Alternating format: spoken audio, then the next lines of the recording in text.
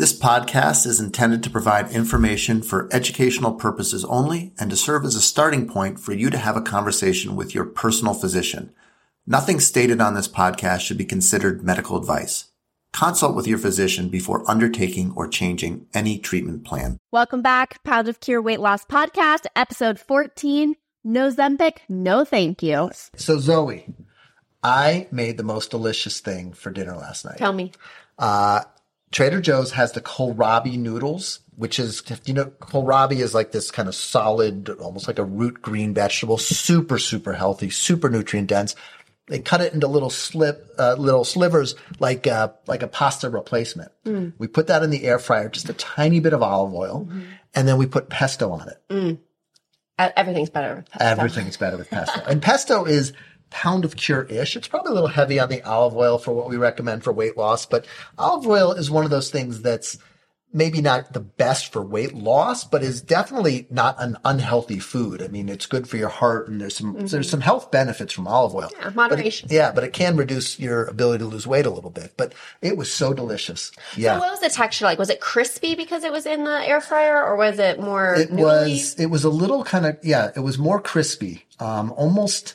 Almost not quite like French fries in that it wasn't kind of like that doughy, but it was a little kind of greener and fresher. And it did have a little bit of crisp to it. Yeah. Nice. So the air fryer worked great for the kohlrabi. You can steam it too. It comes right in the bag and you can steam it. But I feel like when I've done kohlrabi in the past, it gets like soupy and wet. And my wife wanted to get the moisture sucked out of it. Yeah. Nice. My wife says over very frequently, she hates wet food, which I kind of get. Yeah. That's funny. It's a new food descriptor. Yeah. All right. Enough about our family dinners. What do we have on the show for today? All right. On our show today, we have what happens when you don't respond to Ozempic.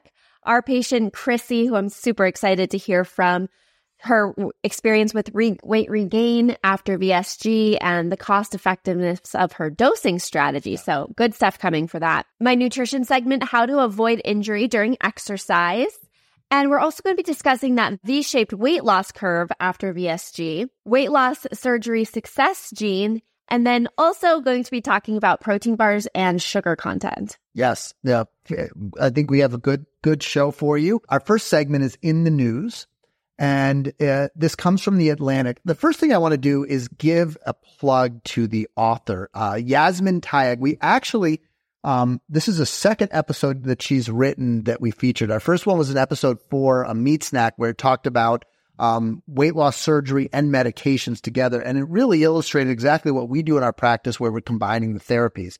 But I find that her articles are, number one, very scientifically accurate and really not prone to a lot of the judgment and bias that we see in most of the coverage on medications or bariatric surgery. And so this article is called Ozempic Can Turn into No-Zempic. And it's absolutely worth a read, especially if if you're on a GLP-1 medication and it didn't turn into that result that you expected. You're going to hear from Chrissy, our patient, and she's going to tell a fantastic story of how her body responded so positively to this medication. And there are definitely lots and lots of people out there, but it is not everyone. With Ozempic, if you look at the original trials, we saw 15% average total body weight loss. You're 200 pounds, that's about 30 pounds. However, 13.6% of people in the trial lost less than 5% of their body weight. And I think that's a really important thing about these medications. Just like with weight loss surgery, just like with weight loss from nutrition, there's variability. Some people lose more, some people lose less. Tirzepatide, we saw 21% total body weight loss. And in the SURMOUNT trial, 15% lost less than 5%. So even though tirzepatide is kind of a better drug than Ozempic when it comes to weight loss, we actually saw the same, if actually a slightly higher rate of poor weight loss response. And so that just shows you that there's a small group of patients, about 14, 15%, who really don't respond. So why is that?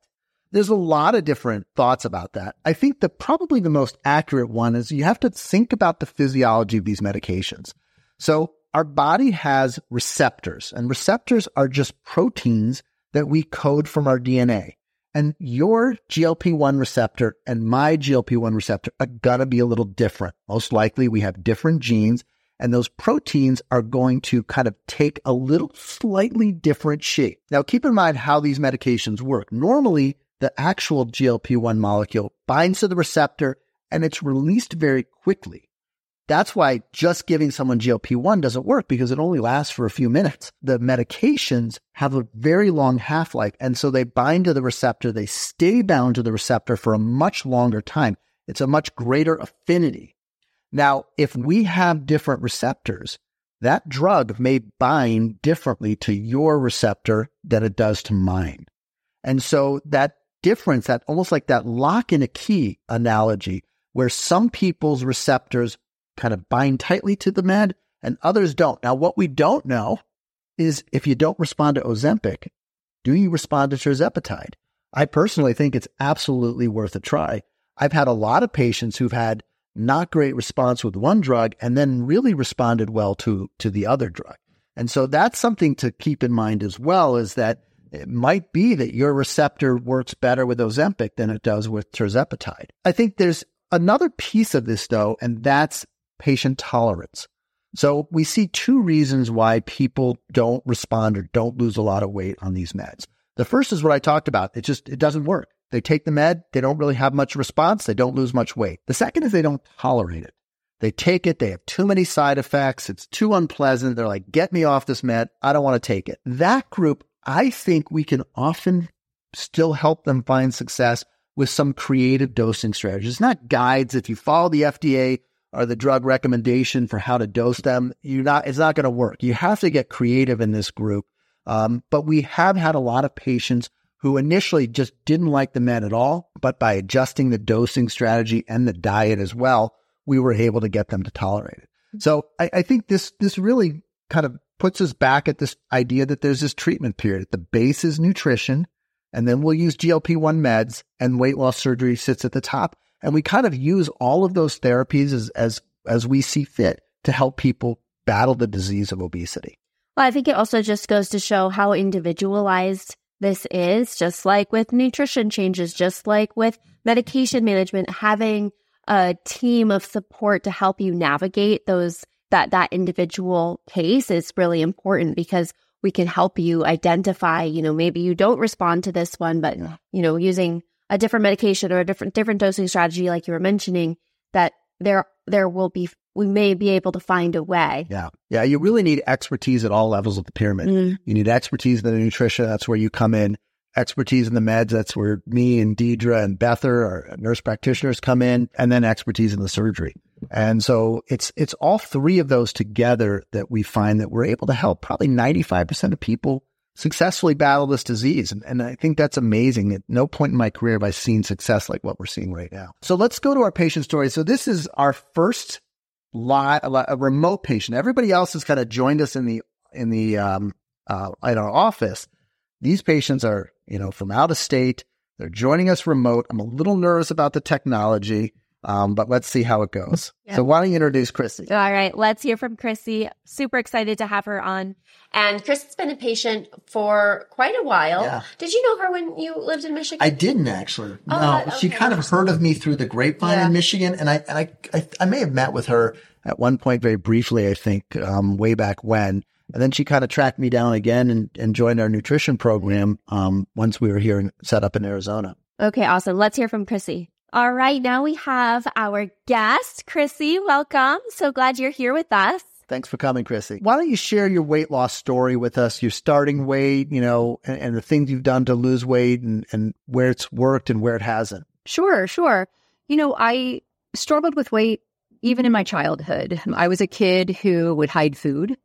That started really early, like 6-7 years old. I would hide food, hoard food.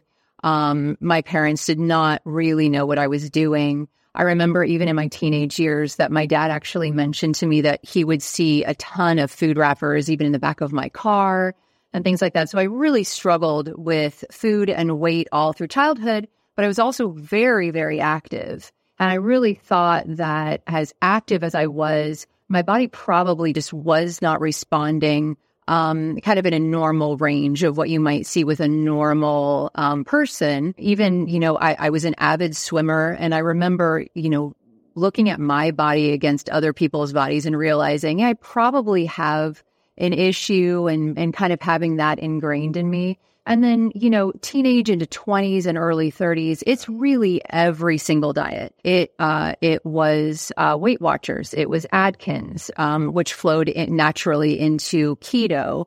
I did paleo for a really long time in adulthood and saw some results there, but really could not get out of the 200s with weight gain. And my highest weight was just over 300 pounds.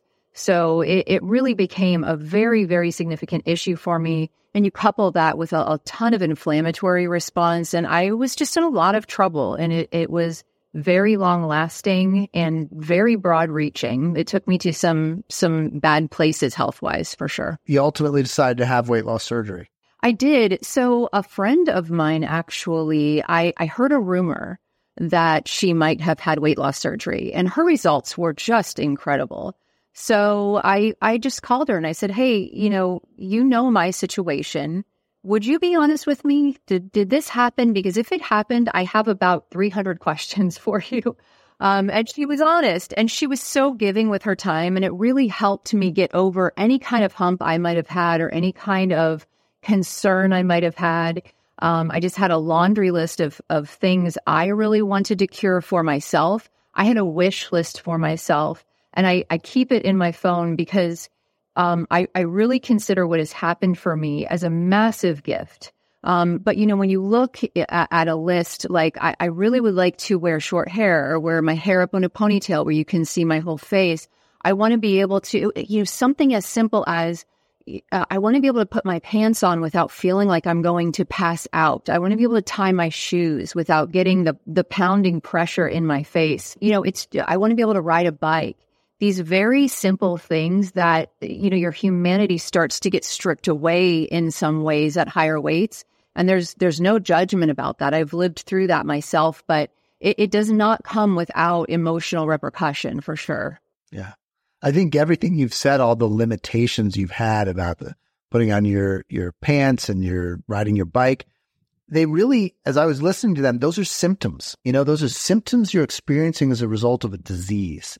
And the way you just described that to me was it was almost like clinical in a way. And that if you were talking about heart failure or having had a stroke, God forbid, or some other medical condition, and the way that it limited your daily life, we would all be like, that's so, we're so sad for you. And that's so, must be so hard for you. With obesity, you have all those symptoms, you have all those restrictions, but the empathy often is fleeting. Oh, it's not often fleeting. It's just coupled with massive judgment, right? I am not a doctor, obviously, but I have lived in this for my whole life. And I have really researched. I tried incredibly hard for so many years. I believe that there might be two different pools of obesity. I really believe that there is medical obesity where you need intervention to get that help.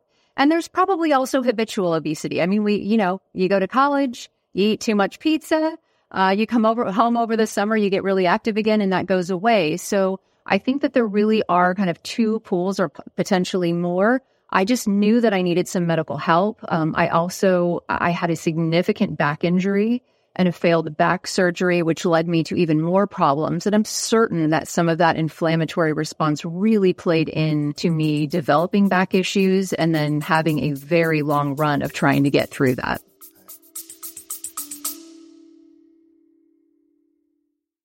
If you're enjoying our podcast, please consider joining our online nutrition program. It's just like the podcast, but you get to join in the show. Dr. Weiner, myself, and our peer leaders host over 25 support groups weekly over Zoom and cover all the same topics that you enjoy listening to every week. Whether you're just focusing on nutrition using the Pound of Cure approach, are taking a GLP-1 medication, or have had or are planning to have bariatric surgery, we can help you maximize your weight loss efforts. To join our affordable program for unlimited access to our group nutrition sessions, go to www.poundofcureweightloss.com/nutrition. You can also check the show notes for the link. We hope to see you on Zoom soon.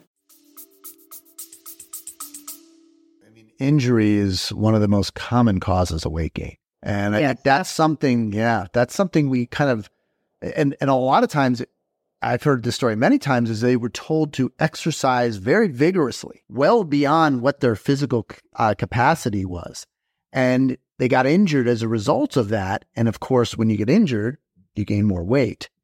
It's funny that you say that. One of the first times that my back injury surfaced, I was actually on a pulling machine in a gym with a trainer who was not educated enough to be training maybe anyone, but certainly someone at my weight with my issues without really understanding it. And that was really the first time that lower back really kicked in for me. And honestly, even after weight loss surgery, it emerged again because I think the damage was already done. And then I had some regain even after weight loss surgery that occurred after that.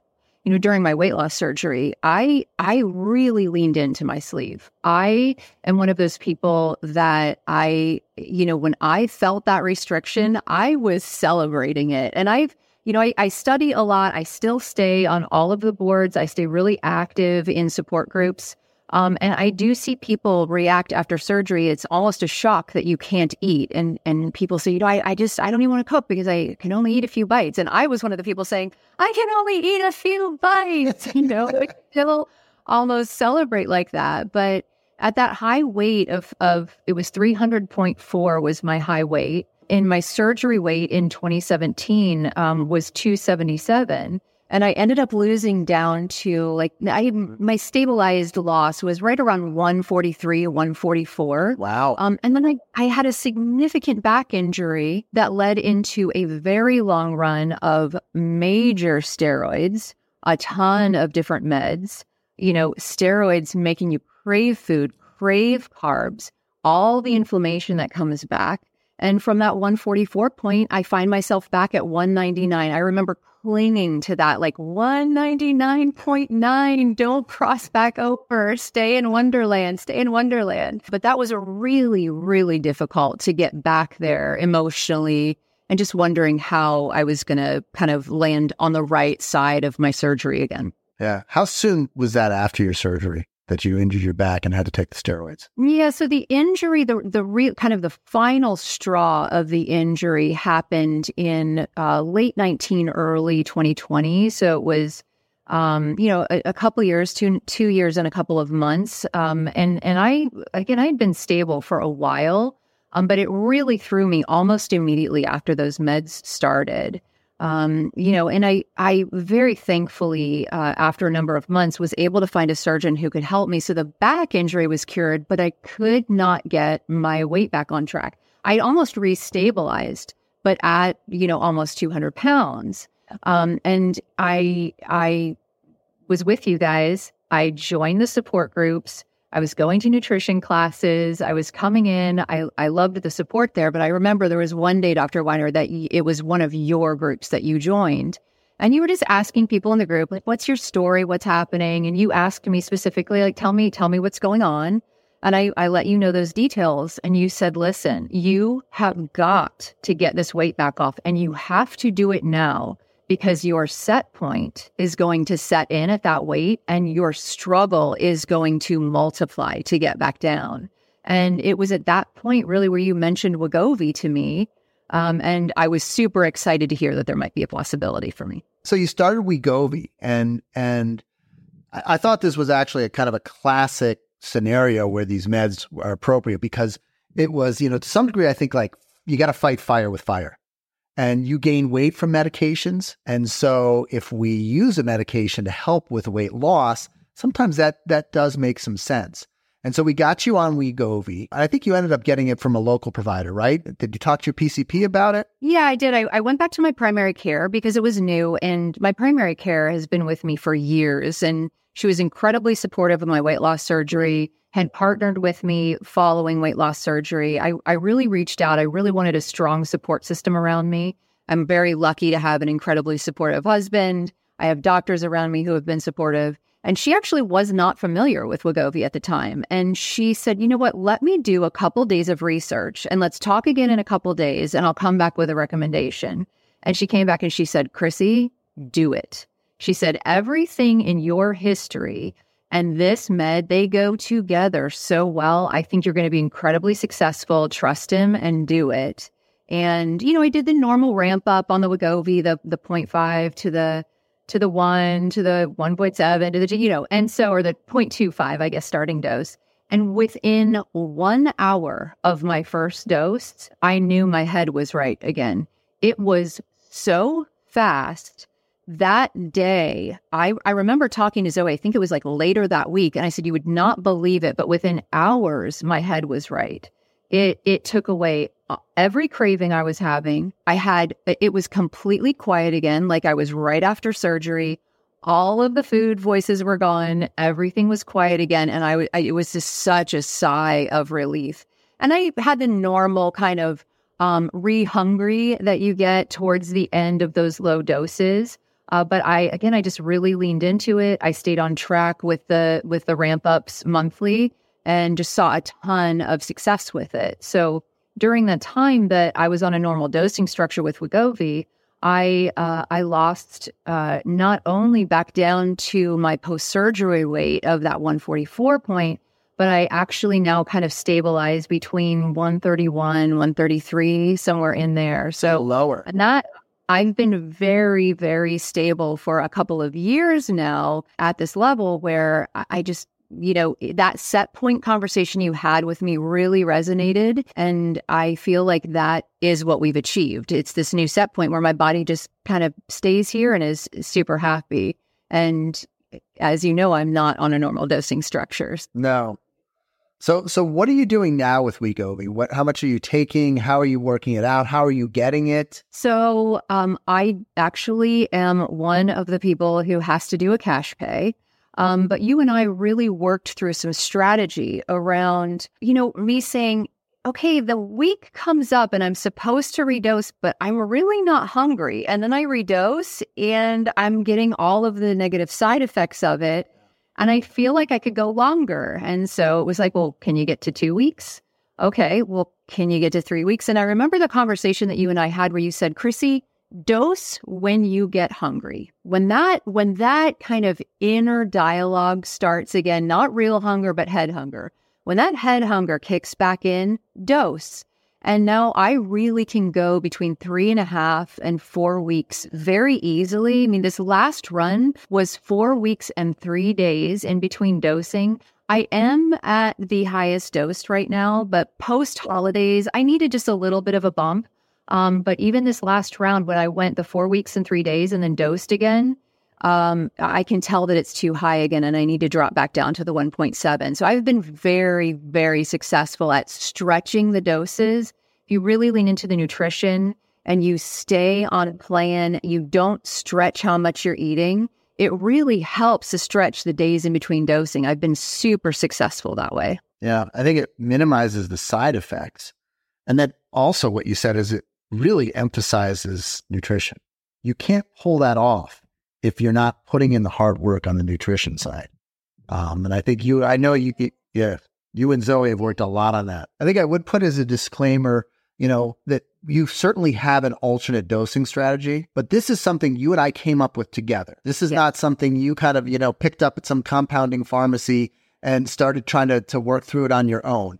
And I think that's really the key is you got to work with your prescriber to come up with something that works for you, but is also within the confines of what's medically safe. Because I do get some questions sometimes from people and say, hey, I came up with this idea. And I'm like, no, don't do that.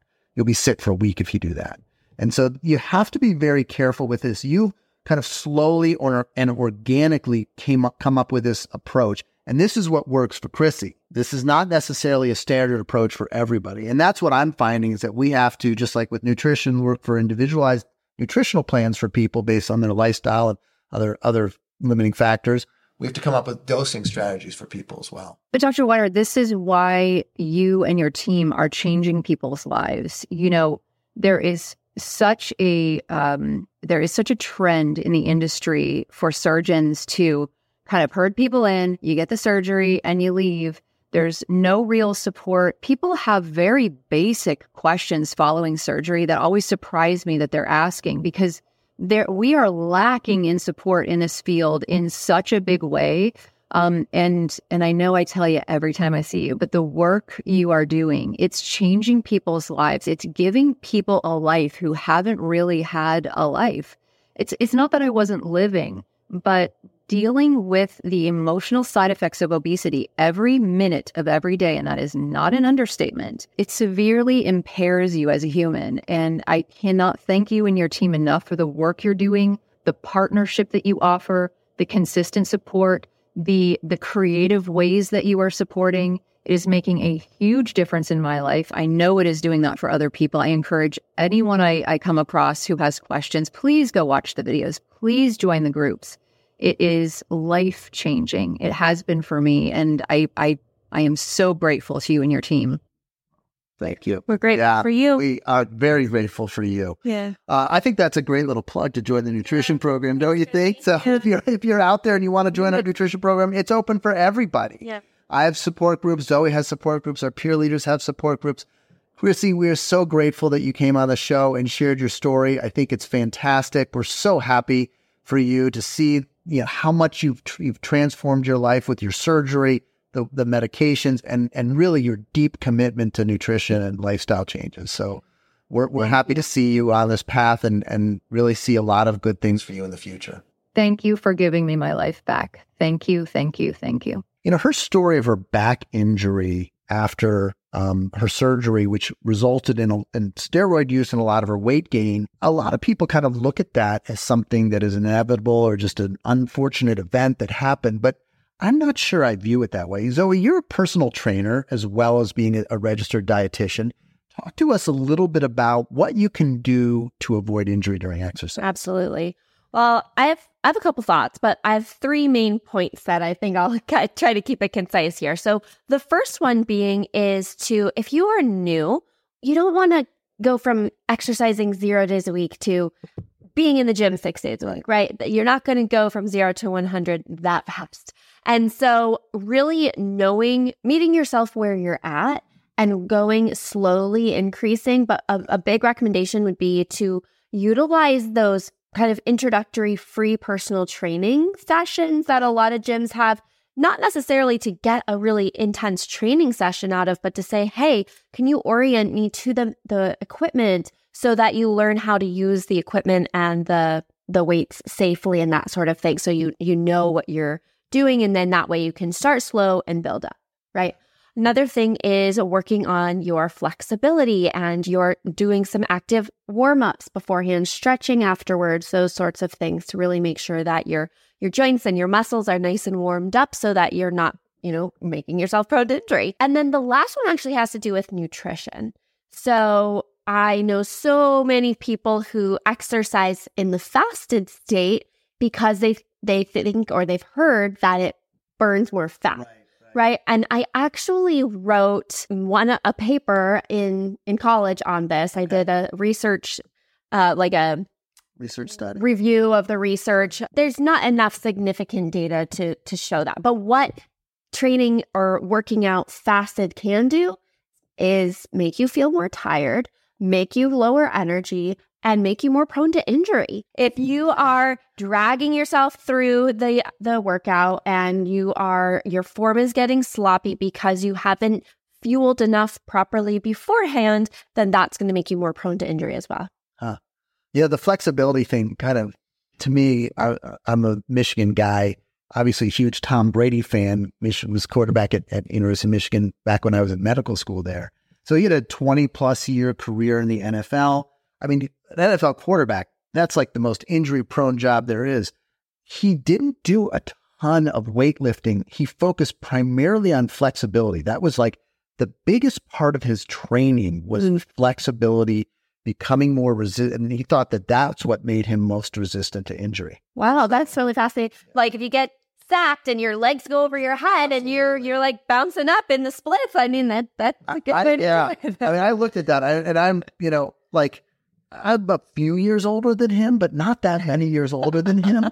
And for the longest time, I'm like, if I tripped and fell from walking, it would really mess me up. And this guy's out there being chased by 300-pound 20-year-olds. Totally. And taking hits. I mean, it was really remarkable. But those are great points. And I think the most important thing is that injury causes weight gain. And if you exercise and become injured, it's actually bad that you even chose to exercise. You'd be better off if you didn't exercise. And that doesn't mean don't exercise. It means make sure when you're exercising that you're taking all the steps that Zoe recommended to prevent injury, because it's very damaging. And we heard from Chrissy just how much that can hurt. Yeah. All right. So let's move on to the economics of obesity. So this topic I want to talk about is, where is all the Wegovy? And we had one of the Wegovy reps come in right shortly, I think it was early 2023. And they said, listen, it's only going to be a few more months. And then this back order stuff is going to be over. We're now a year later and we've seen absolutely no let up. I think the first thing is to recognize that there is a remarkable demand for Wegovy. So lots and lots of people want it.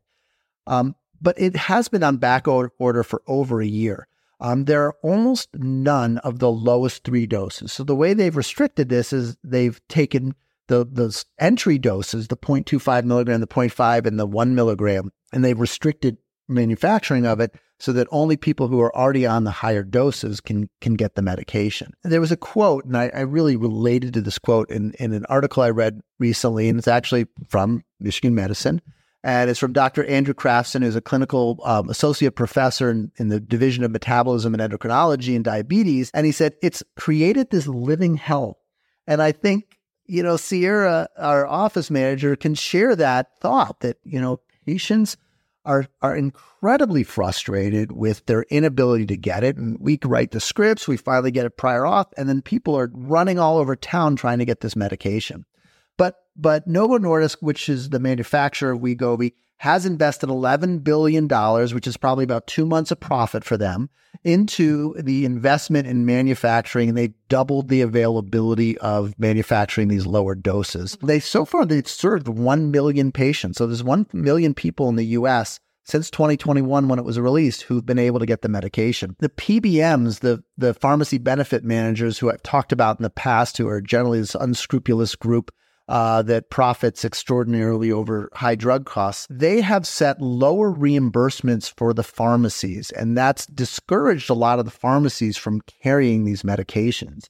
And so that's creating a lot of push and pull as well. So when we place all of these constraints on the pricing of the medication and make it overly complex, we generally get things like shortages and a lot of the problems that we're facing right now. Even with this shortage, the drugs are incredibly profitable for Novo Nordisk. The GLP-1 medications, which is primarily going to be Ozempic and Wegovy for them, accounted for 61% of Novo's $7.9 billion in revenue in the last quarter. So I think the question that's on everybody's mind is, well, what about Ozempic and compounded semaglutide? So if you can't get Wegovy, this is essentially the same drug.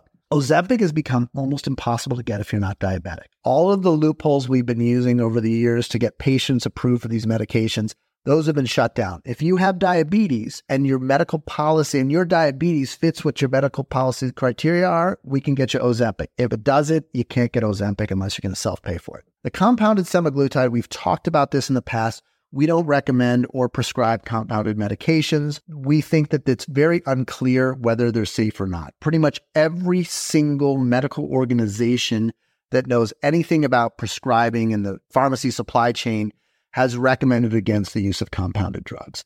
And we do also think that these are going to disappear as Novo Nordisk and Eli Lilly begin to go after and defend their patent, which quite frankly, they have a legal right to do. So we're hopeful that sometime in 2024, we're going to start to see more Wegovy and have more patients get access to it. And if this increased manufacturing comes through, then I think we should. So there's good news on the horizon for access to Wegovy.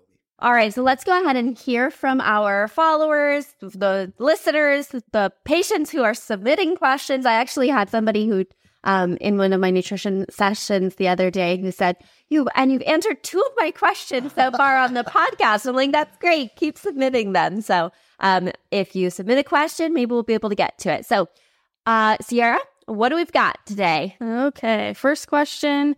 Hello, loving the new podcast. Longtime Pound of Cure follower. I'm a 37-year-old male. Starting weight was 300 pounds.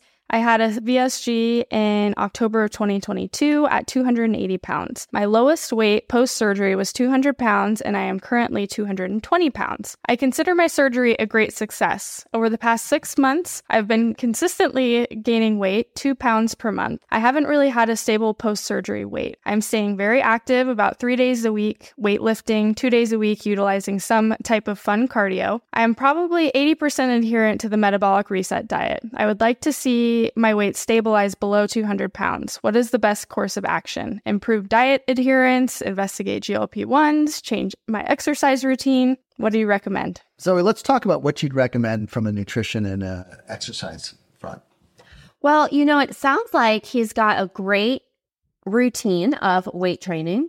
Maybe depending on how many, just that NEAT that he talked about before, the non-exercise activity thermogenesis, if you're sitting down all day, perhaps there's the area of opportunity to get up and go for a little bit more walks and that sort of thing. But we don't know that because, we haven't gotten that information, right? 80% adherent to the metabolic reset diet goes into that 80-20 rule that I think I've talked about before on the podcast. So obviously, without digging into his day-to-day nutrition, everybody has room for improvement, sure. However, it sounds like he's been doing a pretty dang good job. I think, 80% it is pretty good. And the idea that you have to be 100% compliant and going from 80% to 100%, you're going to get a little bit of results, but I don't know that you're going to kind of change this course. It might go, instead of 2 pounds a month, it might go to 1.5 pounds a month or something along those lines. I think, we're seeing something that we just unfortunately see way too often. And I'm grateful at least that I'm seeing more and more patients coming in who understand that weight regain after a sleeve is very common. And we've kind of made it like this taboo topic. Like, you can't ever say, oh, my bariatric surgery didn't work the way I wanted, because you've gone through this, incredible thing. You've given up a part of your stomach with a sleeve, had a major abdominal surgery, and it didn't quite work out the way you wanted. And so I think that it's important to recognize that with a sleeve, the meds for most people are part of the equation. And, we heard from Chrissy about her story and how much adding the meds added, how it brought back the function of the sleeve, there's that set point memory almost, where it was like, oh, you had a sleeve. Let me help you back to where you were. And I just think that's part of the deal with sleeves for most people, unfortunately. Knowing that going in is important. And I have that conversation with every prospective bariatric surgery patient now and say, if you want a sleeve, let's also talk about the meds, because it's probably going to be part of the plan. And I think it's important for us to embrace that, because it's the scientific reality. It's not that somehow sleeve patients are less compliant than bypass patients. It's that a bypass has less weight regain. And we have to accept that and educate people so that you can make the best decision for yourself going into it. I think, this person should be exploring the medication. Yeah, I thought you were going to say that. Yeah. I didn't want to say it because I'm not the doctor, but... but at this point, you've heard me say that. Yeah. Sounds like a perfect opportunity for the GLP-1. It's because that's what works. Yeah. Exactly. That's what works. We're seeing it again and again. Over and over. Yeah. All right, Sierra, what do we have next? Okay, next question. Hello, I will be having gastric bypass in a couple of months. I've heard you mention in older videos that a gene has been identified which determines how much weight you will lose with the surgery. At the time you made the videos, maybe 6 years ago, you said that a commercial test for the gene was not available at that time. Is there one available now? I would really like to know if I am genetically programmed to lose less weight, average weight, or if I will be a super loser. Yeah, super loser in the bariatric space is a good thing. I think other terms, it might not be the most friendly thing to call somebody. So the answer is no, there's been absolutely zero progress on this. Unfortunately, my suspicion is that it's because it's not one gene, but many. And I think we're seeing this as we do more and more research, that there's definitely a familial component. I see this over and over again. If I see a sibling or a child or a parent of one of my successful patients, I have a hunch that this person's also going to be successful. I'll often cater my procedure recommendations based on family members' success or lack of success with different procedures. And so, but we still don't have that. And in all honesty, I think this line of discussion has kind of decreased. It would be great if we could make predictions for people about it. You can use on our website, we do have an outcomes predictor tool.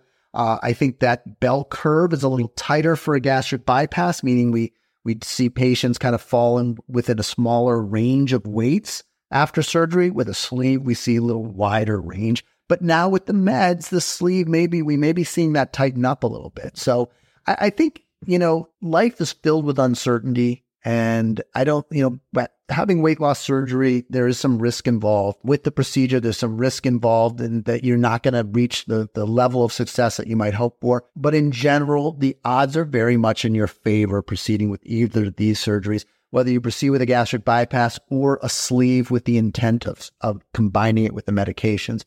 I think now with the GLP-1 meds, we're seeing much more frequent success, and we're seeing less problems with weight regain because it's treatable. Okay, final question here from Nick. This is from our website. How do you get high amounts of protein without protein shakes and bars? I buy bars and shakes that have 0 to 1 gram of sugar. Are these still acceptable? So, 0 to 1 grams of sugar, yeah, that's great. But we know that protein bars are obviously super processed. So there are going to be a lot of artificial sweeteners, a lot of huge ingredients lists, right? And so in a pinch, is there, can you keep a protein bar in the car or in your backpack or whatever? Yes, I would recommend the RX bars. Have you ever had those? No. The reason why I like them is because the ingredients list is super short. It's just peanuts, egg whites, dates, and it's all whole food. Oh, that's great. So it's really great. It's a little chewy, but that's great. You get a little workout, a little mouth workout in. So, obviously our goal is to be reaching your protein goals through as much whole, real, unprocessed food as possible. If you're struggling volume-wise to get that protein in, then maybe trying more small, frequent throughout the day, like I like to call them mini meals with protein in there. Having smoothie is a great way to add a bunch of protein. But ultimately, 0 to 1 grams of sugar, that's great. But think about all those other processed ingredients in there. Maybe check out the RX bars and try to get as much of your protein in through whole foods as possible. Try to be, you have to be your own self-advocate. You have to be your own nutrition detective. Read that ingredients list, read the nutrition fact label. And if you need help and support doing so, then definitely come and join our nutrition program, and I'm happy to help. Yeah. All right. Other great show, Zoe. Fantastic. We'll see everybody next time. Thank you for listening to the Pound of Cure Weight Loss Podcast. We'd love to hear from you on your favorite social media platform. Check us out at A Pound of Cure. If you're in Arizona and would like to become a patient in our practice, please call our office to schedule either an in-person or telemedicine appointment.